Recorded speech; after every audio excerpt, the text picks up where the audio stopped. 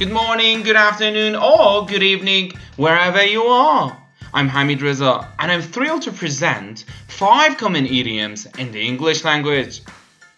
Today, we'll have a look at different ways to praise others and give positive remarks. So do stay tuned and don't forget to subscribe in case you liked it.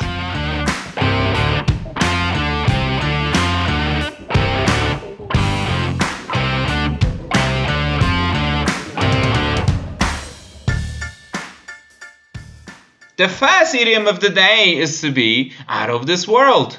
When something's out of this world, it's indeed extremely good. I took a trip to Lisbon and my friend who lives there invited me out to a fancy restaurant. I have to admit, what a restaurant! The food was out of this world. What about you? What cuisine would you describe as out of this world?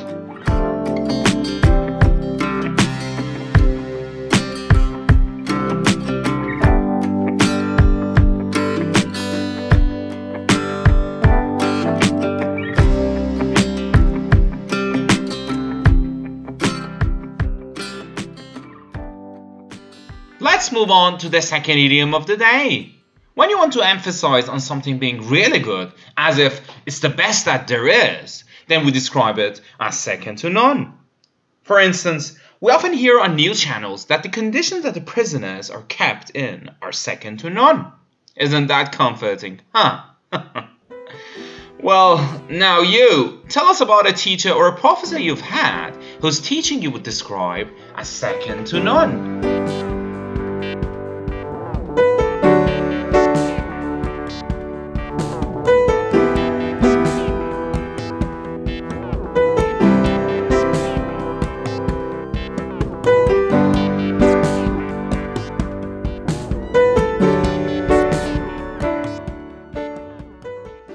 The third idiom of the day is to be a hard or tough act to follow.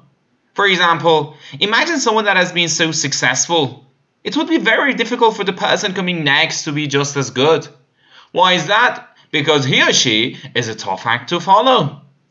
For instance, George Washington's presidency was believed to be very successful, one in which it will be a hard act to follow. And here's a question for you. Which celebrity's actions would you consider as a hard act to follow?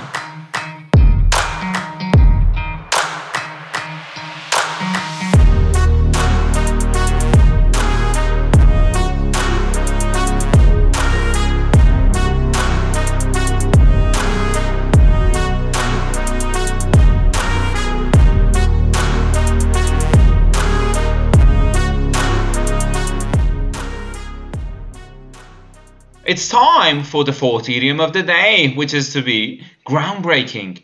If something's groundbreaking, it's very new and a big change from other things of its type. For example, Leonardo DiCaprio's latest movie is quite interesting, but not groundbreaking. Well, whose movies would you describe as groundbreaking?